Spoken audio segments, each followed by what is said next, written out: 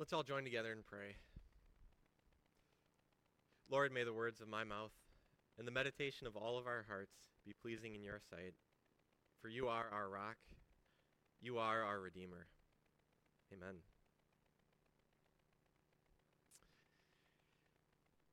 So Jonah did not like what was going on, and he blamed God. On the outside, things absolutely looked bad. It looked like he was going to die and lose his life. And in fact, by this point, Jonah actually says he wants to die. It would be better for him to die than to live.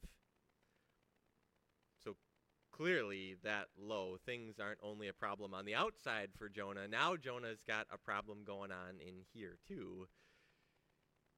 By this point, Jonah is grumbling and complaining and just absolutely angry at God because of these things that God allowed for him to experience, for this thing that God allowed to happen.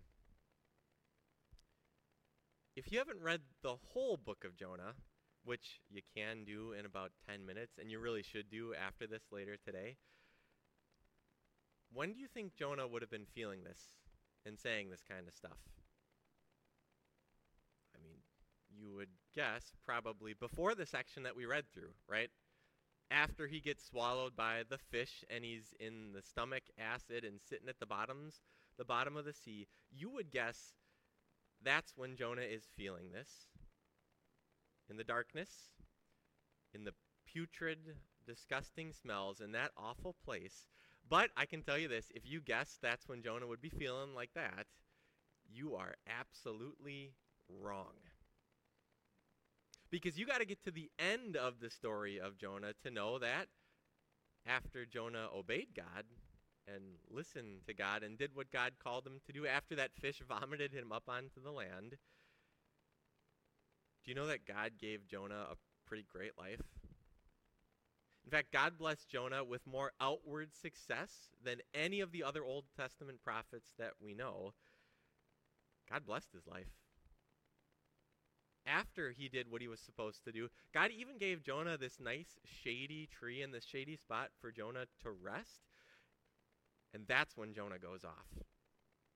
Why should God be kind to sinners and forgive people that don't deserve it?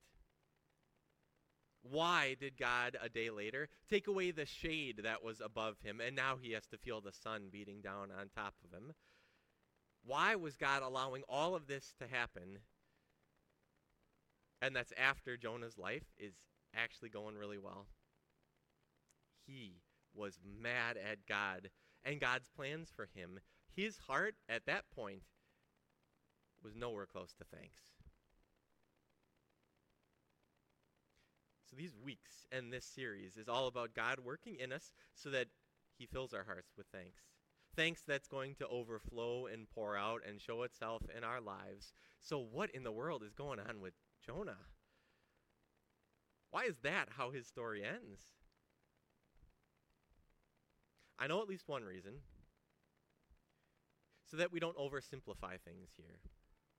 So that we don't equate God blessing us with a fulfilling job, or money to spare, or meaningful relationships, or everyday happiness, so that we don't equate that to those blessings mean a thankful heart's coming.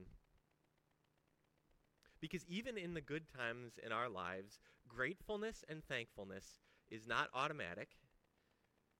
I think instead when things are going really well, it's easy to assume that you and I know best. I think that's a yearly experience that many of us are going to experience, especially this week on Thursday.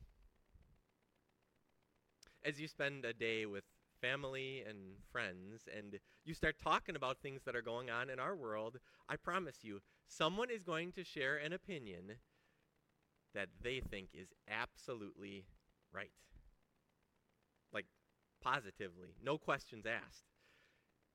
It's going to be about politics or sports or this family experience that they remember differently than you remember, and they're going to be absolutely sure that they're right and you're wrong, and you're going to hear about it. I think that's what the internet has kind of done to us today. All this information that sits right at our fingertips kind of makes us feel like we can be the experts, that we actually know what we're talking about, that we know better than anybody else. And if I would bet, I would put some good money down that someone this week is going to tell you, here's an article that you have to read, here's a podcast that you absolutely need to get into, because once you look at that and see that, then you are going to see things the way that I do. Then you're going to see that I'm right. Well, what we might be missing more now than before all the technology at our fingertips is the opportunity for you and I to admit that maybe we don't know what's best. I can promise you this, a know-it-all perspective is not going to win you friends, and it's not going to make your Thanksgiving experience on Thursday any better. But even more than that, I know a know-it-all perspective that can ruin your relationship with God. Because it doesn't really matter if your life is more like the end of life story for Jonah that we have, where life is going great. Because then it's really easy to start thinking that things are good because of you and what you have done and your work and your abilities, and God stays out of the picture. Or maybe for you, life is more like the other side of things, like when God sends for you that putrid and awful and just painful path. Because then your first reaction is like me, and it's anger at God, and then doubt, and then questioning if God is good, because God allows fill in the blank whatever to happen. If life isn't going so well, then we go down that path. And don't hear me wrong, wanting to know about how something so bad in your life could be good in any way, just wanting to know how this is playing out, that's not wrong. But when you head down that path, the end is this absolute belief that God is against you, that God isn't with you, or that God isn't going to be there for you. When you hit there, that we know isn't okay. That's a place where your heart is never going to find any thanks. So now we've looked at Jonah from the end, the good outward side, the unthankful side of his life.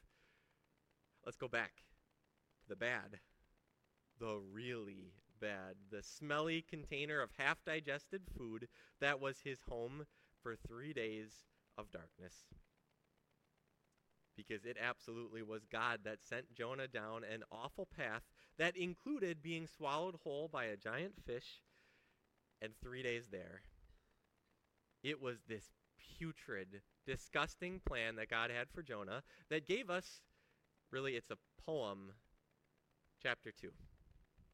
We're going to walk through this again verse by verse, and what we're going to do is think through, is Jonah grumbling with these words, or is he giving thanks? Ready? Let's go back through it. From the inside of the fish, Jonah prayed to the Lord his God. He said, "In my distress, I called to the Lord, and he answered me. From deep in the realm of the dead, I called for help, and you listened to my cry." So you get two things to start, right? You get the bad. Jonah is in distress. Jonah is at the point of death here too. And when he called out for help, the Lord answered. Even down there, God heard him, grumbling or thanks. Next, you hurled me into the depths, into the very heart of the seas, and the currents swirled about me. All your waves and breakers swept over me. I said, I have been banished from your sight, yet I will look again toward your holy temple. Again, we get this real honest admission of how awful his present life was. Before the fish, he is drowning. And then the fish swallows him. And yet he was looking forward to getting to the place where he could worship God again. Grumbling or thanks? The engulfing waters threatened me. The deep surrounded me. Seaweed was wrapped around my head, my neck really there. To the roots of the mountains I sank down. The earth beneath barred me in forever. Sounds pretty awful. Like maybe the fish's food that the fish had eaten now was wrapped around him, and he recognized how unlikely it was going to be that he was going to survive. But still, grumbling or thanks, this verse may be kind of a toss-up. But then right after, but you, Lord my God, brought my life up from the pit. When my life was ebbing away, I remembered you, Lord, and my prayer rose to you, to your holy temple. Too easy. Don't even have to ask. Jonah's able to talk with God. Grumbling, no. Now, this is pure thanks. And finally, the easiest. Those who cling to worthless idols turn away from God's love for them. But I, with shouts of grateful praise, will sacrifice to you. What I have vowed, I will make good. I will say, salvation comes from the Lord. Oh, you don't even question this. His heart is filled with thanks. Even in this belly of a giant fish at the bottom of the sea, it's thanks that comes out. At least we know until the Lord commanded the fish and it vomited Jonah onto dry land, and then life gets better, and then Jonah starts to complain. But before that, with that putrid plan, Jonah gives thanks. I mean, how could anybody with that kind of experience be thankful? I think it's because putrid plans give you and I perspective. We don't lessen it. That awful experience sounds awful. There was not anything good about what was going on that we could see, but it did help him to see that even in the worst situation, he could count on one thing to be there for him, to listen to him, one thing to trust in when everything else in life is gone. Salvation comes from the Lord and not himself. I think this is one solid reason why God puts these putrid plans into our lives. It forces us to stop looking at ourselves or other people for the solid ground. Putrid plans make us look for something more, something better. And when we're in those things and we call out to God in the awfulness, God promises he hears us. And God points us in those plans here. Because here, he lifts us up. Here, he fills us with certain hope and thanks. Here, he saves us. Here, we trust that what God did in our baptisms was a permanent thing. Your sins were washed away. You were forgiven. You are part of his family. Here on the weeks that we celebrate, you eat his body and blood, and Jesus promises when you do that, he gives you real forgiveness. Here we start our worship services by admitting mistakes and failures and knowing that these aren't his measure for you. No, here we can admit that we haven't done what we need to do, and then we listen as God tells us that he did, and it's all done. Here is God's plan for you. Here you're going to find absolute certainty in Jesus. And this plan is going to be something that you can hold on to and grab onto and never let go. It's something that no situation or person or problem can take away from you. It's going to be the reason that you get up in that plan to face the awful and rough days ahead. Because when you know how God feels about you, that he loves you without limits, that your mistakes and failures, he doesn't see those. Instead, you are perfect and holy and his child. You're going to be ready to face anything, and there's going to be thanks in here. You guys ready for your Mandarin lesson of the week? It's not turkey. I know turkey was a pretty good one. But today, it's pretty simple. It's xie xie. That means, anybody know? Thank you. It's one of the first words you got to learn when you're learning Mandarin. I think I probably said it more than any other Mandarin word that we said. Not even Turkey comes close to it. It's just thank you. Now, do you want to know how we messed it up like Turkey? We said it too much. Like when we got our food from a restaurant and we said, "Jishia," thank you. Like when they bagged our groceries at the grocery store and they handed it to us, "Jishia, thank you." When somebody moved out of the way in the bike lane so that we could bike through and we didn't hit them with our bike, "Jishia, thank you." In that culture, that's too much. Their perspective was, if you use the words thank you and you say it that much for every simple and little thing, it kind of starts to lose its weight for the big things. Then the words and the feeling, then that is just empty. If you say it too much, then it doesn't really sound like you're truly thankful. Now, I know it sounds crazy, especially for you if you're joining us and you're not really sure about Christianity.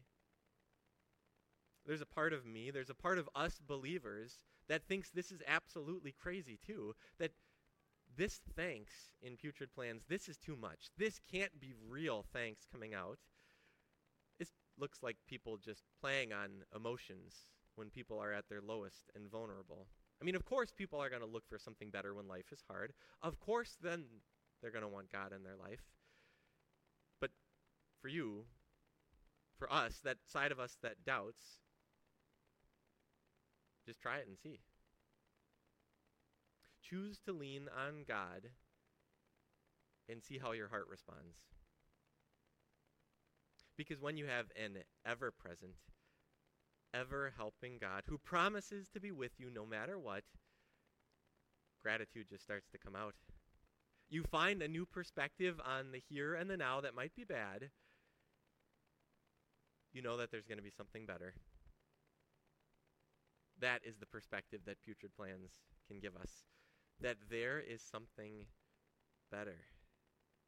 Better than the best of this world, better than the best day, better than Jonah waiting for the first breath of fresh air after breathing in stomach air for 3 days.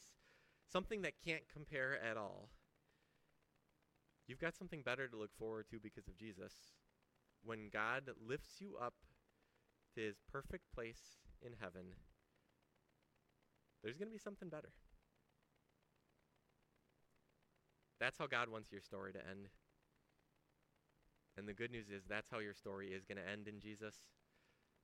Not with complaining, not with you hitting rock bottom, not with something that might be here today and gone tomorrow. Putrid Plans give you perspective to know that you have a real reason to give thanks this week and every day of our lives. It's God's perfect plan to save you and bring you home to heaven. It's Jesus. Amen.